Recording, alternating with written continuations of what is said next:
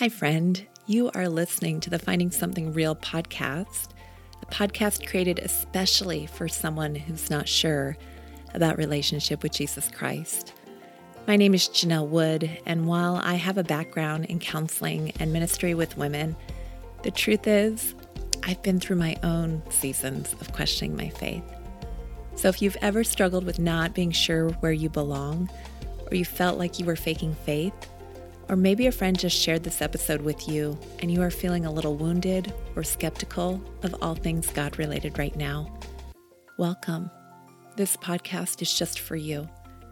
Finding Something Real is about a journey towards restoration, eternity, authenticity, and love. My passion is Jesus Christ, and for me now, after having been through some real ups and downs on my own faith journey, I believe Christ is the hope and the answer to this world more than ever. But don't take my word for it. Listen to my friends as they share their own grace-filled journeys with you. My prayer is that if you haven't already, you'll find something real too. Welcome back to the Finding Something Real podcast. This is your host, Janelle Wood, and friend, I'm excited you are listening in for season 5, where we are starting off each month with a different young woman sharing her faith story and allowing her the space to ask some tough questions about God and faith.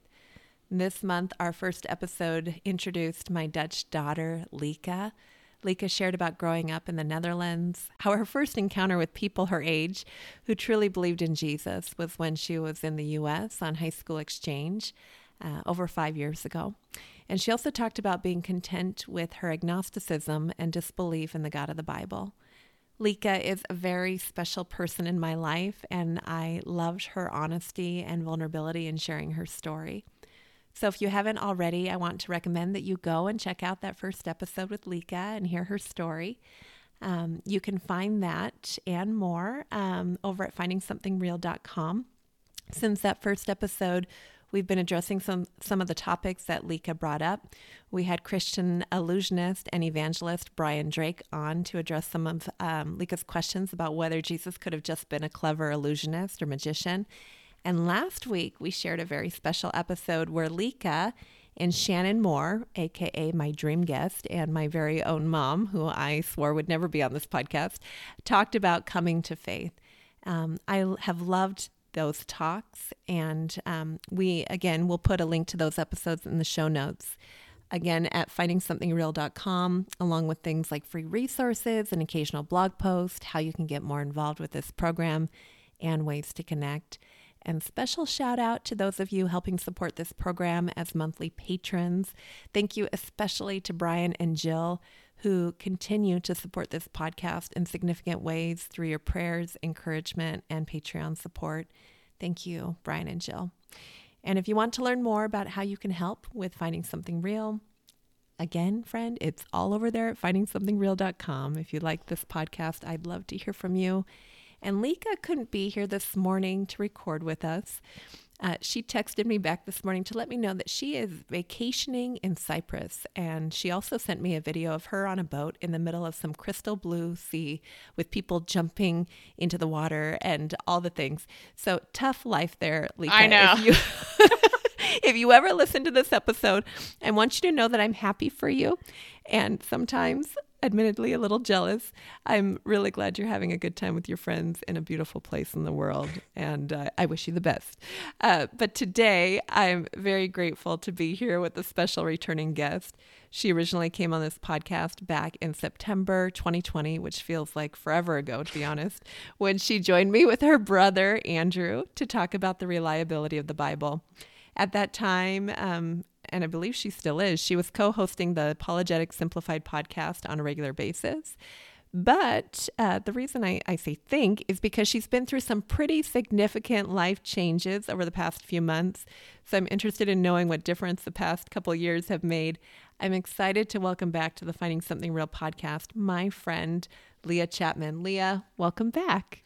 Thank you so much. And Janelle, just to be honest with you, I'm so happy to be here, but if I could teleport to where Leah is, I might do that. I'm not going to lie to you. Me too. Yeah. Me too. When she sent me that video on top of telling me about how wonderful it was, there was a part of me that was very ungodly. I'll just be honest. Yeah. That sin nature's still there. Yeah, definitely. I was like, oh my gosh, this is amazing.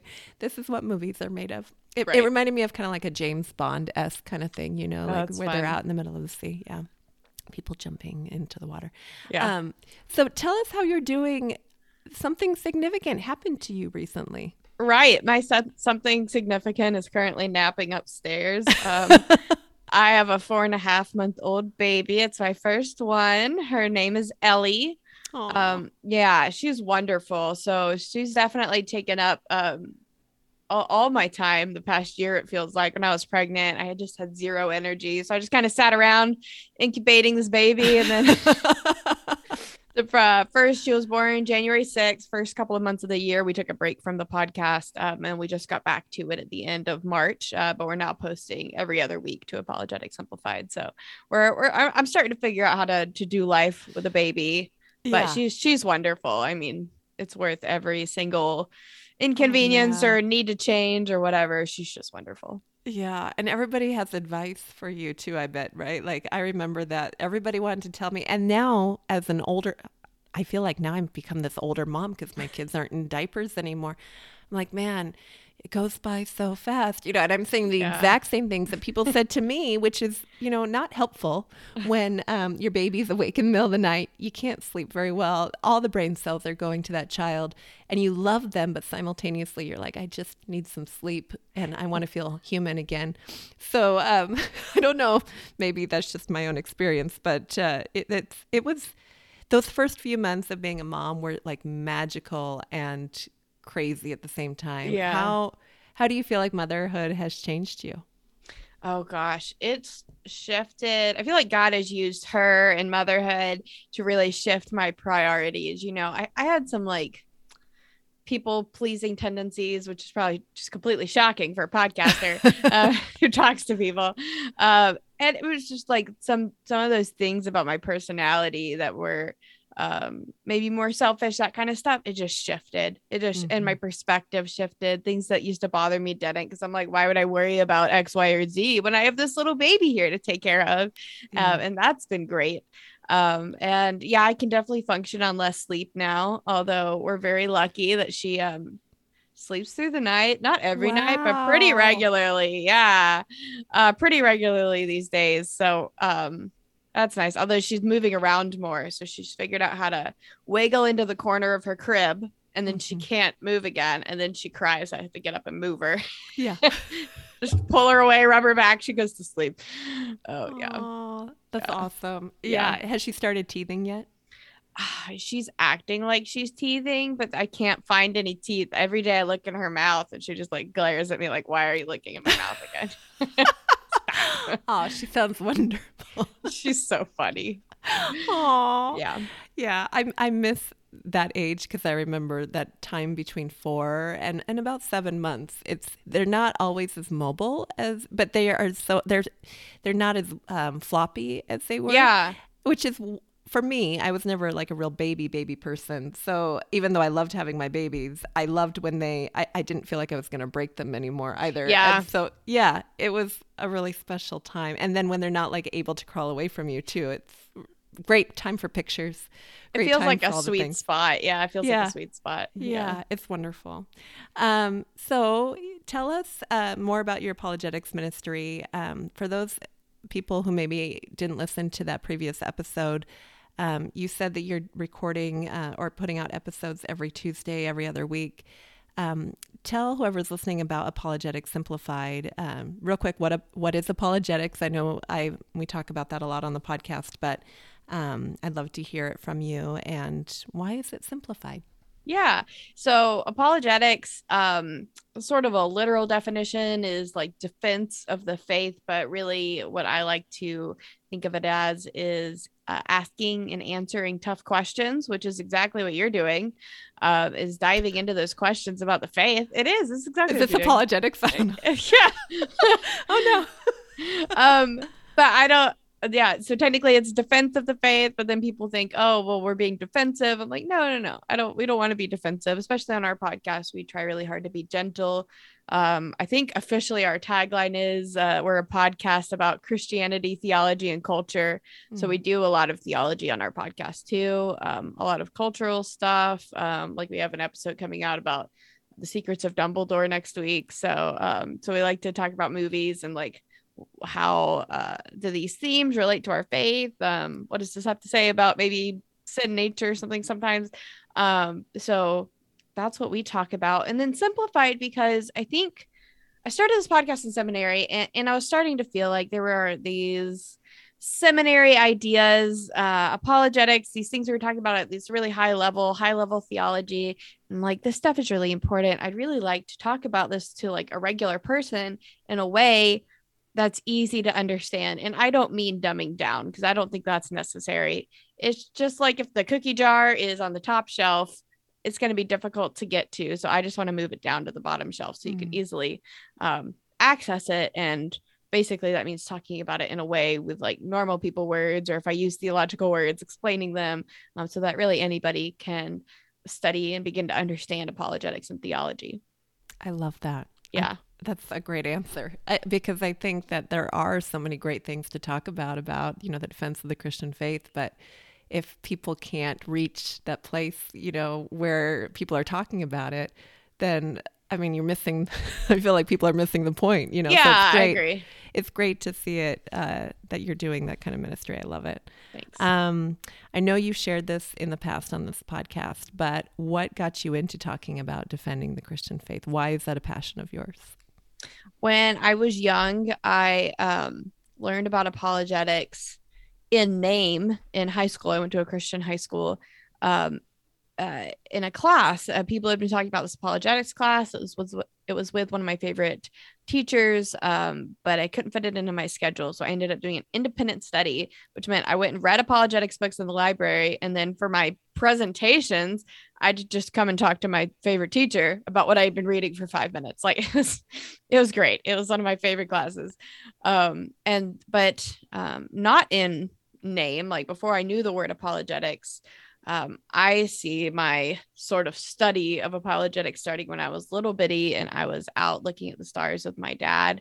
And I would ask him about the stars, and actually accidentally got him into astronomy through that. He bought himself a telescope to be able to answer my questions about what is what, and where is it all, whatever, all my little toddler questions about the stars. And I just remember looking up at the stars, even as a little bitty kid, and going, someone had to have made this. And I think that's really the first time that I did apologetics, was thinking somebody had to have made this. This couldn't have been an accident. Mm-hmm. Yeah. And why did you care to share that with people who maybe weren't able to reach the cookie jar, so to speak? Why are you passionate about that? Because this stuff is important. Like, everybody has questions, from the most devout Christian apologist that you see writing books, to somebody who's a baby Christian, to somebody who's not a Christian at all. Everybody has questions. And so I want to make those answers easy to access, because you shouldn't have to be reading these high level theological journals when you've got all kinds of other stuff going on in your world. Yeah. You don't have time to figure out what that means. So I want to make it so where you can access it, and access it easily. Yeah. I love that, because so much of what we see on social media and on, the webs, is that what it's called? The webs? I don't even know. Like the internet. Yeah. Is we see like this really dialed down content, like TikTok, or even books nowadays. I was reading a John Mark Comer book, and, he's got everything in very small chunks that are digestible to people. People are used to digesting things in small and accessible ways. And it's just obviously a passion of mine, hosting this podcast as well. And Leah, who couldn't be here, I know you listened to her first episode. Yeah. But she and I talked about a couple different questions that I wanted to have you on here to just kind of chat through, because like I said, love your ministry, love your heart. But we talked about desires that are innate to humans. For example, the desire to be loved or the desire for good. She told me in that conversation that she doesn't believe that you need God to determine what is good or not, or to have love. What do you think, Leah? And I just would love, your candid thoughts on those Yeah. questions. My first thought when I was thinking about like, what do we need God to decide what is good?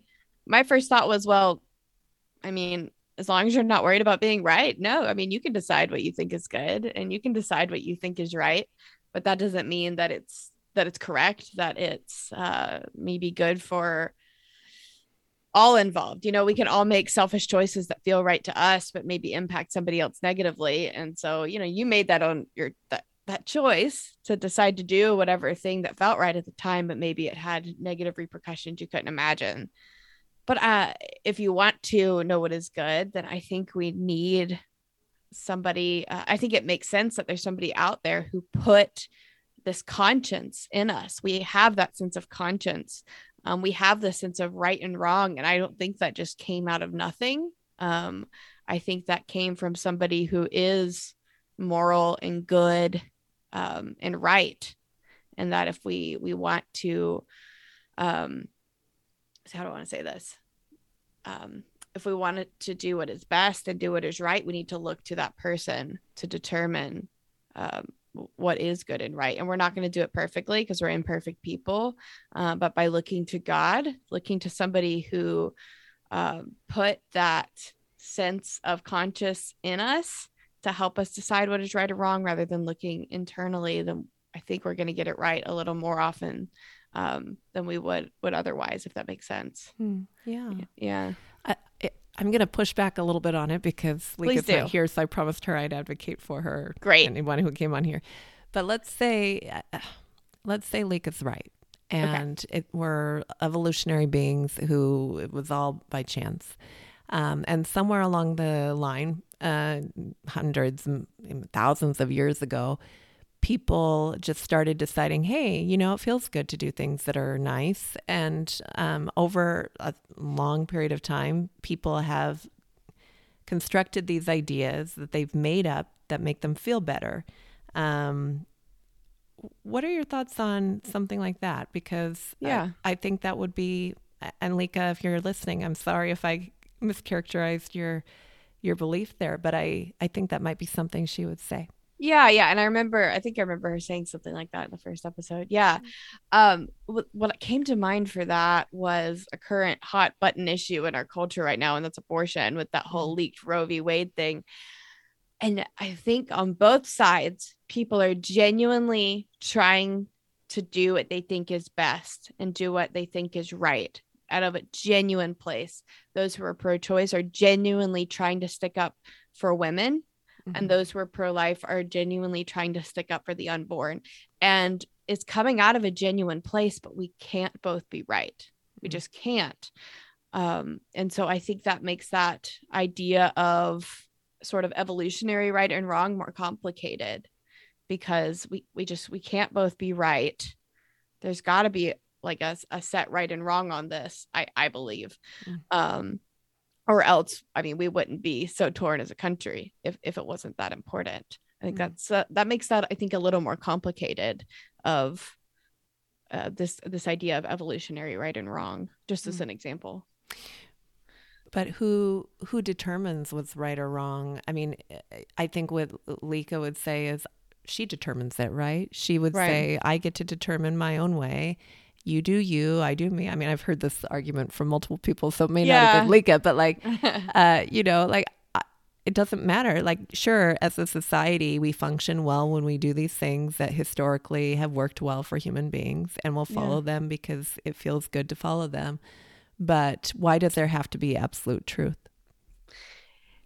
Because I think, just like at our core, I think that maybe we all believe in absolute truth. Or else we wouldn't get so passionate about promoting our truth. Like, we wouldn't get so passionate about, again, just going back to my example, fighting for Roe v. Wade or fighting against it. I mean, just to flip the narrative. I know we're as Christians used to fighting pro-life, but let's just say I was pro-choice.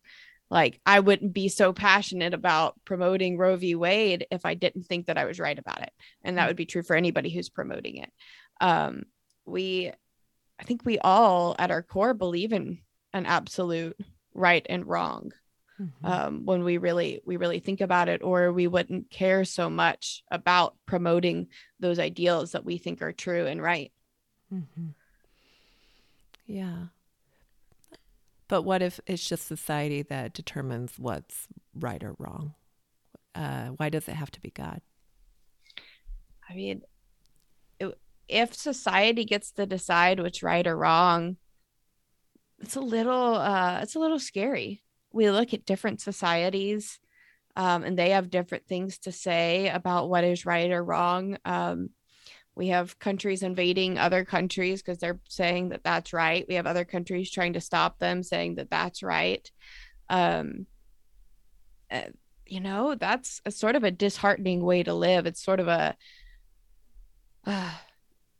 it's a complicated worldview, because how could you possibly determine what was right or wrong? That would be a disheartening way to live, and a way to believe, just because who's to decide what's right or wrong, when it's a cultural thing, because every culture has a different idea about it, but they can't all be right. Yeah, we were just talking, spoiler alert, to an apologetics guy for an episode that's going to come out next month. We were talking, a couple girls and I were talking with him yesterday, and I can't remember what specific example he gave, but I'm thinking of like the Nuremberg trials. I think he brought that up, and about how, Germany and Hitler was able to convince an entire society of right and wrong, contradictory to God's law, so to speak, right? Like that there was a group of people that were subhuman.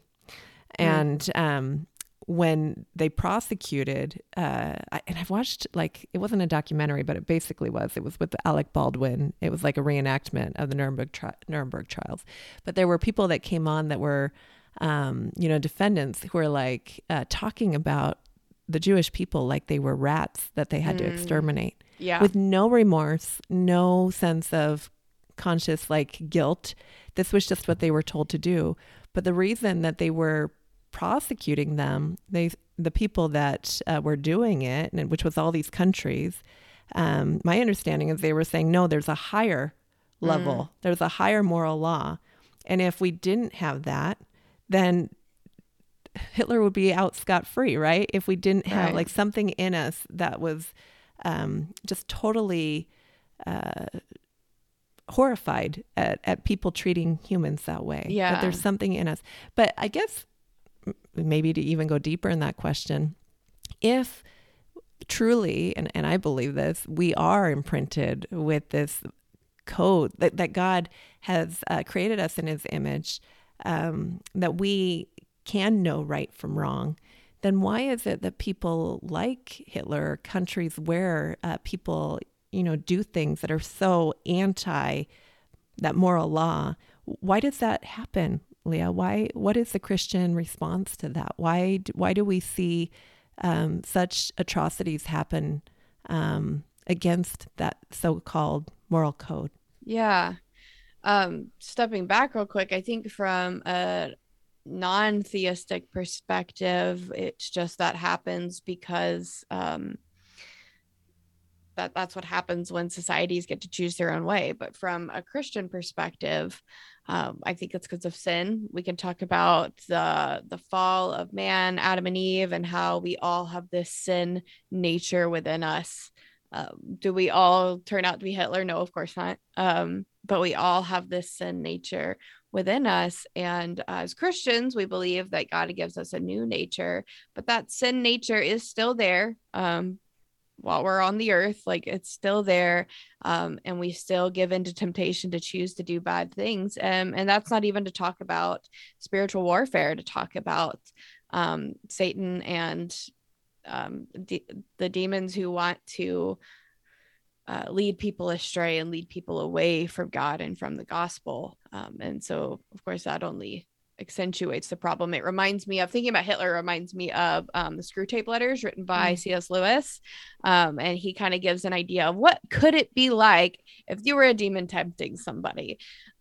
It's really well written, really easy to read. And it's even if you're not a Christian, I think it's interesting food for thought. And it's written in a pretty entertaining way too. So yeah.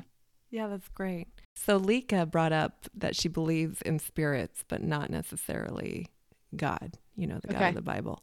And you just mentioned spiritual warfare. So for somebody listening who's not a Christian, who's like, what was that? Yeah. Would you mind just sharing a little bit about the spirit world from a Christian perspective? And because Leah's right, there is spirit. There are spirits out there. And so I'd love for you to address that. Yeah, sure. So we have God, just to go way back to the beginning, there was God. Our Trinitarian God is what we believe. And then God chose to create. And he created people, everything we could see around us. But then he also created these angelic beings, which it's believed that some of these beings led by Satan, the deceiver, chose to betray God and not act according to his will. And so that's what we call Satan and demons. It sounds, and we all get these ideas of like the little horns and like comic book and movies representations, but they're nowhere near equal to God. Nowhere. They're created beings. Satan is a created being, not anywhere near God. And so we believe that now the angels who are still on God's side are out there. We can read about messengers. They often act as messengers throughout the Bible. I'm thinking especially in, Daniel. Is Daniel the one we see? I think it's Daniel. We see interacting with angels a lot in the Old Testament. And we read about spiritual warfare a little bit in that book. And although, is it Daniel? Isaiah? I feel like it's yes, there's Isaiah. I think I'm thinking of somebody Daniel else. too. Daniel's got some stuff Yeah, in there. but Isaiah's a really good example too. Yeah. And so we read about some of that spiritual warfare in the Bible. So yes, I mean, I guess I do believe in spirits, not ghosts in the sense of like my grandmother or something coming to visit, but spirits in the sense of other created beings who are either still on God's side or who aren't and want to work against God. Side note, I told my 8-year-old, because he was asking about ghosts, that there's a mention of ghosts in the Bible, which is when Saul, right? Yeah. And I can't even remember the whole thing, but I remember King Saul, he saw a ghost. I think that's how it goes. We'll put the link in the show notes. So I think he went to school and said something, and I don't know what his teacher said, but he came home and he's like, I can't talk about that anymore. You can always talk about Jesus. Maybe, don't talk about ghosts, apparently. That's funny. Yeah. That gets into an interesting question, though, because as somebody who, like Leah, might be listening to this later, hearing, wow, Christians believe in spirits and different things. Yeah. One of the questions that she brought up is, how is Christianity different from Greek mythology? Mm-hmm. And I think that that's a great question, because in her mind, Christianity is, along with all the other religions in her mind, of, made up things that man made up in order to feel better, I'm guessing. So would you speak to that, Leah? Yeah. I think that's a really common question of like, okay, are you just rejecting one more God? Or I'm just, as an atheist, I know she says she's agnostic, but from the perspective of an atheist, I'm just rejecting one more God than you do. And so are these all just really the same ideas played out in different cultures? Which is it's a fair question. For me, I'm more than happy to think about, okay, could the Greek gods exist? And that kind of gets us into worldview. Think about who they are. What does their being a god, how are they defined? How do they interact with the world? What problems do they address in their world? And I'm going to use a big apologetics word, but I said I'd define it. Where the Greek gods sort of fall short for me is from an explanation called the ontological argument, which can get complex, but the simple version is that the greatest possible being is God. And so, are these gods actually great? We have, well, first of all, if I remember correctly, all of the Greek gods are created beings. They had a beginning, so they're not eternal. But then on top of that, they're very human. They're definitely, it seems to me, gods that are made in man's image. They are not generally good people. I recently rewatched Hercules, and it's hilarious seeing Zeus as like this father figure who loves his wife and is faithful to her always, versus when you read Greek mythology and Zeus is what's a nice Christian word for Slander. sleeps around with Flandering. yeah, he is not a nice faithful husband at all. They're very human and they're not very good people. They just don't seem like the greatest possible being. They fall short in so many ways, versus looking at a Christian God who is said to be eternal, is doesn't come to earth and sleep around with women. We get a God who addresses the problems in the world. Again, if we're taking the Bible at face value, I know that not everybody believes in that, but just seeing what the Bible has to say about God, we see a God who is very interactive in the world, but does so in a way that is really for the good of people, not just seeking his own good. I mean, we believe that one person of the Trinity, Jesus, came to die so that we could die in that sin nature. We wouldn't have to be ruled by that sin nature anymore, and then rose again so that we can have new life and have that relationship with God. That is a huge sacrifice for God to make for us. We have a God who is very intimately involved and who is very mighty. I'm reading through the Psalms right now and really interacting with how mighty and holy God is. And so we have this both and so just comparing the Greek gods to the God of the Bible, we have a God in the Bible who is much greater, much more mighty than the Greek gods, who are very human and finite and just aren't very good people as it is. Yeah. That's a good answer. One thing that Lika said while we were talking was, there's all these religions in the world. Mm-hmm. There can only be one that would be right, if there is one, right? Yeah. And which I thought was a accurate representation, right? If she's right, and I think she is about that, there could only be one. Why do you, Leah, believe that Christianity is not just another man-made religion, another made-up God? Why does Christianity stand apart from not just Greek mythology, but from Buddhism, Islam, all the things? Like, what is unique to Christianity that you can't find elsewhere? I guess it's a big question. Yeah.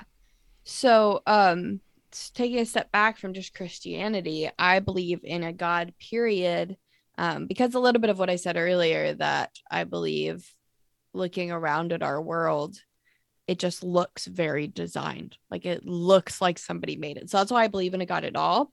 But then even when we, take that step, like you said, there's so many different religions. It's like, okay, well, what do we choose? Do we just choose what feels right? Do we choose what is the easiest to follow? Do we choose whatever has their worship building a block away? Like, what are we choosing? And to me, the questions we need to answer are worldview questions. Like, what do each of these religions have to say about different things? And we actually did a world religion series on my podcast. It's either season 3 or 4, but it was the summer of 2020. And we went through a bunch of different religions and went through their worldviews and compared them to Christianity. and the 4 questions we went through were, what does this religion have to say about who God is and what God does? What does this religion have to say about humanity? And what does this religion have to say about the problem with the world? And then what the solution is.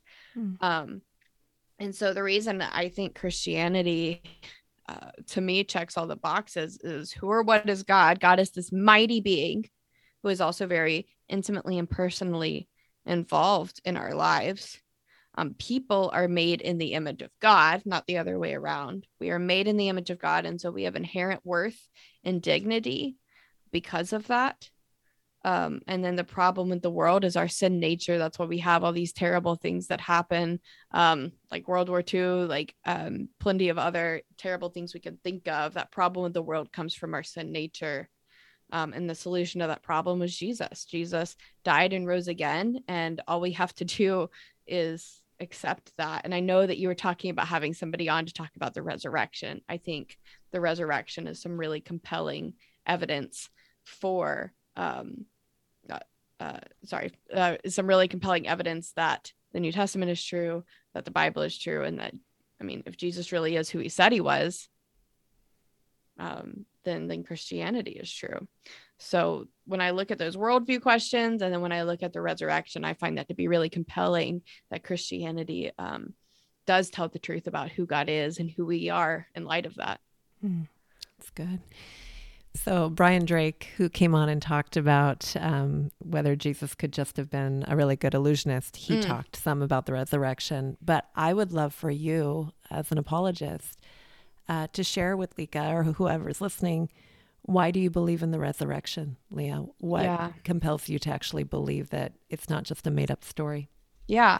I mean, there's so many different roads we could take. I'll start with my favorite evidence, and that is the changed lives of those around Jesus. So we have Peter, who believed in, who was, a follower of Jesus before. He denied Jesus, came back.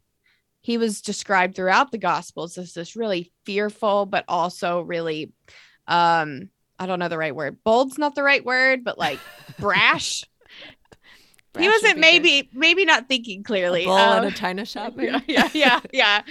But after Jesus's resurrection, he changed from being this brash person to this seemingly much more thoughtful person. But then more than that, I think the people who are more compelling are the people like Paul, or he was Saul the Pharisee, who was a persecutor of Jesus. He was, or of Jesus's people rather, he was persecutor of the Christians. He thought that they were all heretics, they were blasphemers, they needed to be taken down, they needed to be killed for the things that they were saying about God. And that was his mission in life, was just to end this new thing called Christianity. If nothing happened, Saul would have had no motivation to change from being this Pharisee with a good life, who was the persecutor, to flipping around and being pursued and persecuted himself for Jesus. Like, why in the world would he have done that? It wouldn't have been for no reason. There had to be a reason for his life to change so dramatically. So we have the story of Jesus dramatically appearing to him post-resurrection, blinding him, sending him off to one of the disciples to have the scales removed from his eyes so he could see again and start this new life. Jesus called him and changed his life in this very dramatic way. It couldn't have been mistaken for anything else for him. But if that interaction really happened, then that explains why he would have such a dramatic life change from this Pharisee who was living a good, easy life to this apostle who was living a very difficult life and died for it. Why would he make that change if he didn't actually interact with Jesus? We also have stories of people seeing Jesus, and people argue that that was a hallucination, perhaps out of their grief for their Messiah figure dying, but mass hallucinations don't really happen. So these lives that are changed, to me, is my favorite evidence. But then even when we go back and read some of the historical documents of the time that aren't in the Bible, we have some really interesting descriptions of these people. Like like Saul, and we have interesting descriptions of the events around the resurrection that seem to support that it actually happened. If I remember right, it's in there's some writings of Josephus around that time. I listened to a debate between Bart Ehrman and Mike Licona, which talked a lot about those things. I can't remember them all right now, but there's other early documents that support the idea that Jesus actually rose from the dead. Yeah. So that's just some of those. Yeah. I remember hearing Justin Brierley. I can't remember if he said it on this podcast, but he was saying about, because he's interviewed Bart Ehrman, I think, multiple times. Yeah. He's like, there's some people who will see, and he was talking about anybody really, there's people who will see the exact same evidence and come to completely different conclusions. Yeah, it's interesting because Bart Ehrman is a secular New Testament scholar, right? That's what he does. Yeah. And then is it Brian Licona? Was that the other? Mike Licona. Mike Licona. He loves the Lord and has, the same. It's interesting how we do that. Why do you think that is? Like, if we see the same evidence, I mean, going back to the pro-life, pro-choice, why? What draws us in completely different directions? That's a hard question, but it is a hard question. And while I believe that God is the one who is the moral lawgiver, is often how it's said, and we need to look to God to know what is right and wrong, we still are, all of us are impacted by our experiences. And so somebody who has maybe more experience with, maybe they experienced an unplanned pregnancy, and so they're pro-choice because they believe that was the right thing for them. And I think our own sense of right and wrong too plays into that. Of well, I think this is right, so this has to be right. So this evidence that I'm looking at needs to line up with what I think is true. And so it's easy for us it's very difficult for people to change their minds, for any of us to change our minds about anything. It's very difficult, especially something as important as, say, abortion, or as important as salvation and God. Like, it's very difficult for us to change our minds. And we want that evidence to line up with what we believe to be true. Yeah. I think that's why conversations like this and this podcast is important, because hopefully all of us, even as Christians, are willing to listen to other evidence and even just be open to the possibility that our minds could be changed. Just even the possibility, like you saying, what if Lika is right? Like forcing me to open my mind to what would that be like? It's so important, because if we're just in our little bubbles and we're not thinking outside of our bubbles, then it doesn't matter what evidence we see, because we'll find a way to either dismiss it or manipulate it to make it work in our worldview. Yeah. And when we put ourselves in these little places where we're just yelling at each other, it doesn't do any help in the world. It just sows more seeds of discontent and frustration, I think. One of the things Lika said, and I quote, which is interesting because it's kind of all around what we've been talking about. So we're having a very parallel conversation here in some ways. She said, "I think that you should live your life the way you want it. I don't think there's necessarily a purpose to life."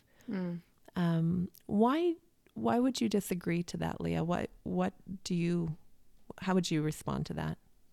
Yeah, I mean, living your life however you want is a really, it's a nice idea. It's a very common idea. But then when we get into what that looks like practically, it's just everyone has such a different idea from culture to culture of what that looks like. So I think seeking a purpose is perhaps a step. I don't know how to say this. Let me think.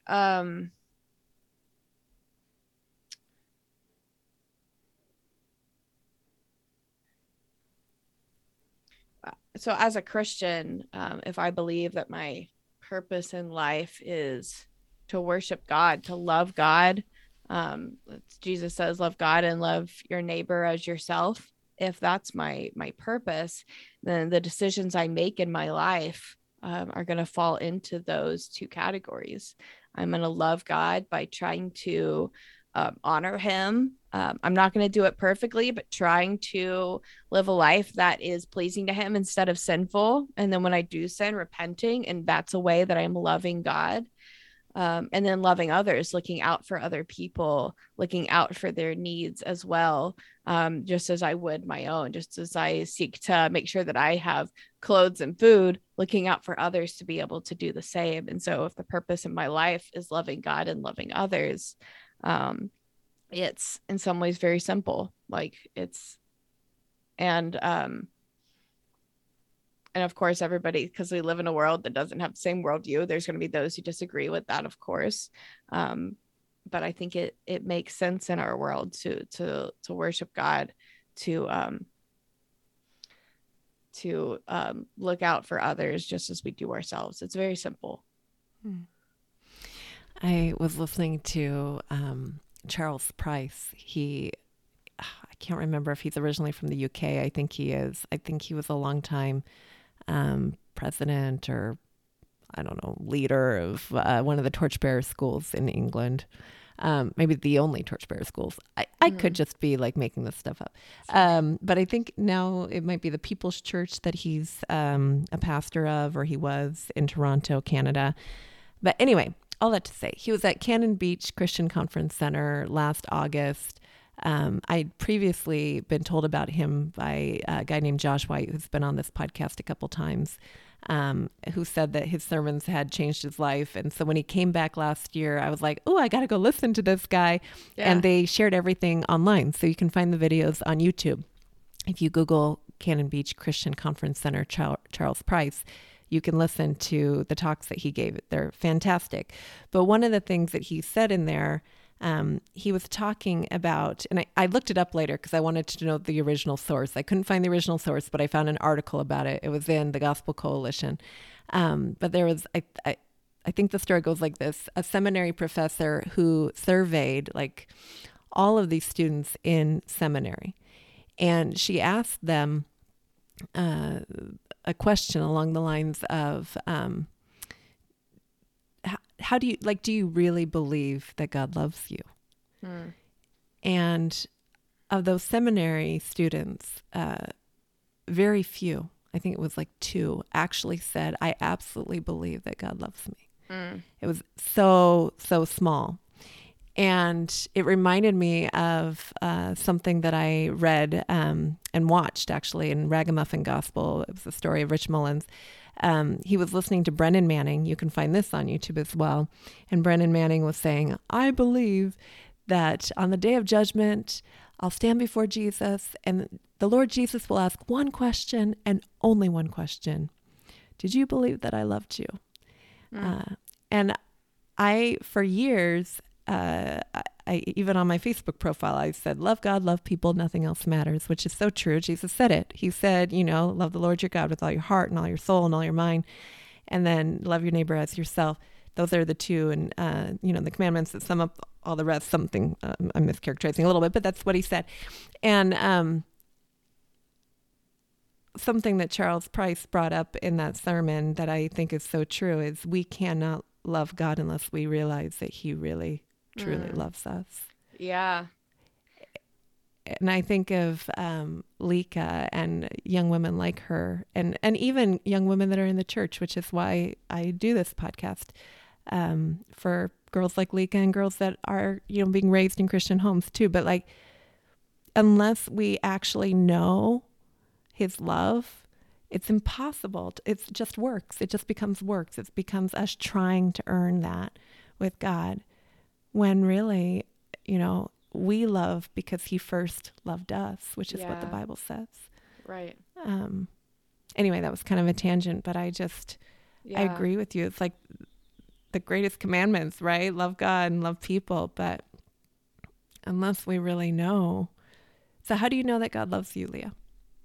Yeah, it's, that story you just told about seminary. I just graduated from seminary in 2020. I was there for 5 long years. And it gets so easy to get into the academics and study and learn about God without truly experiencing God and realizing how much actually God loves me, not based on how well I did in the theology class, but just because he made me and I'm his child.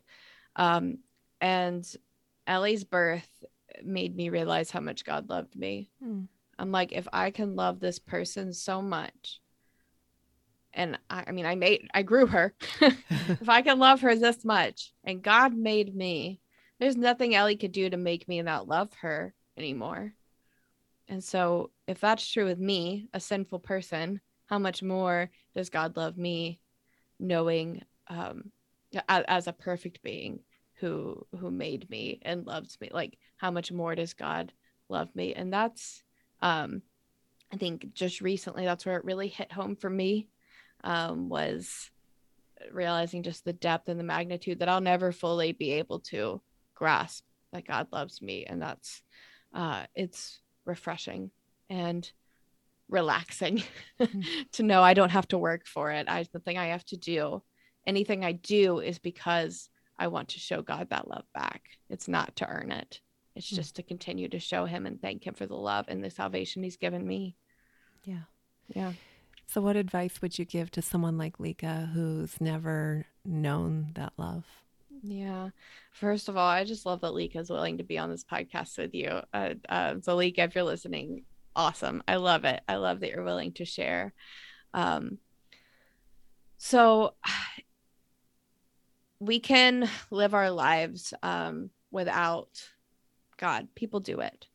But there's something refreshing about knowing that no matter what you do, there is somebody out there who will always love you and is always pursuing you and wants to spend eternity with you.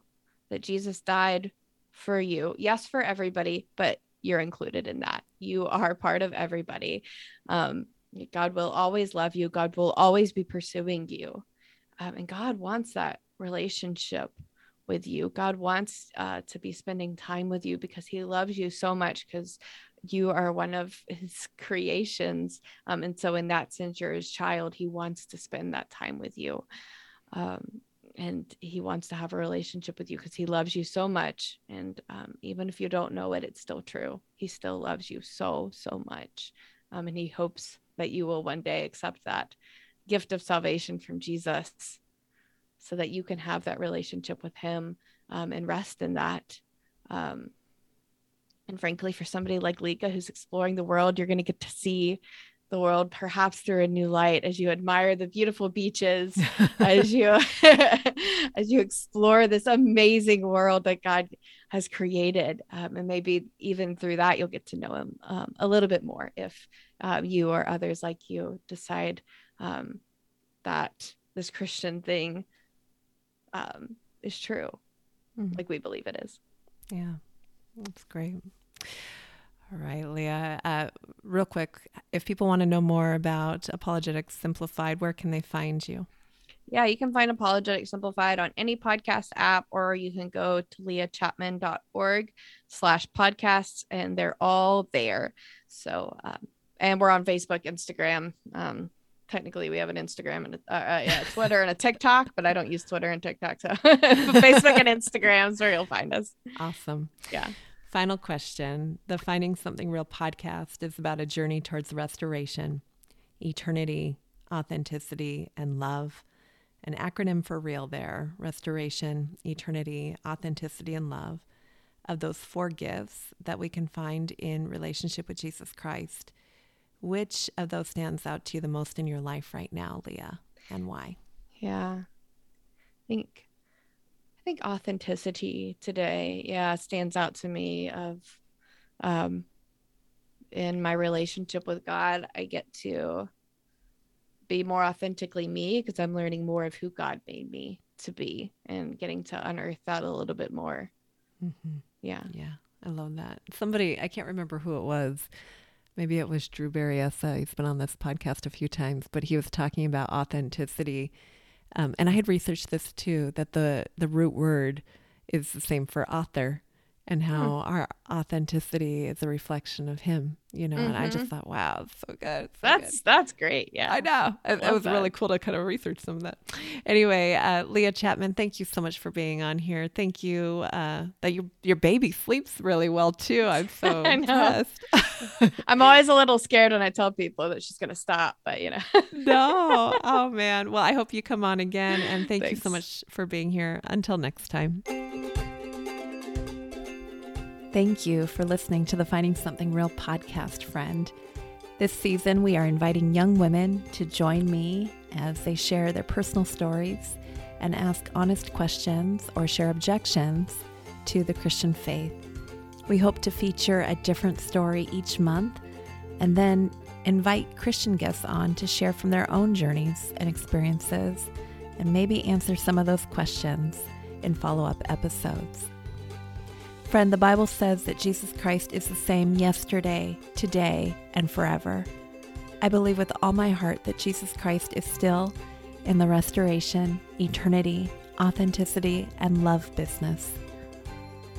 I know not everyone has experienced that, but if you're curious at all at whether there's something real to be found in Jesus, I invite you to come back next week as we continue on a journey towards finding something real in relationship with Him. Until next time.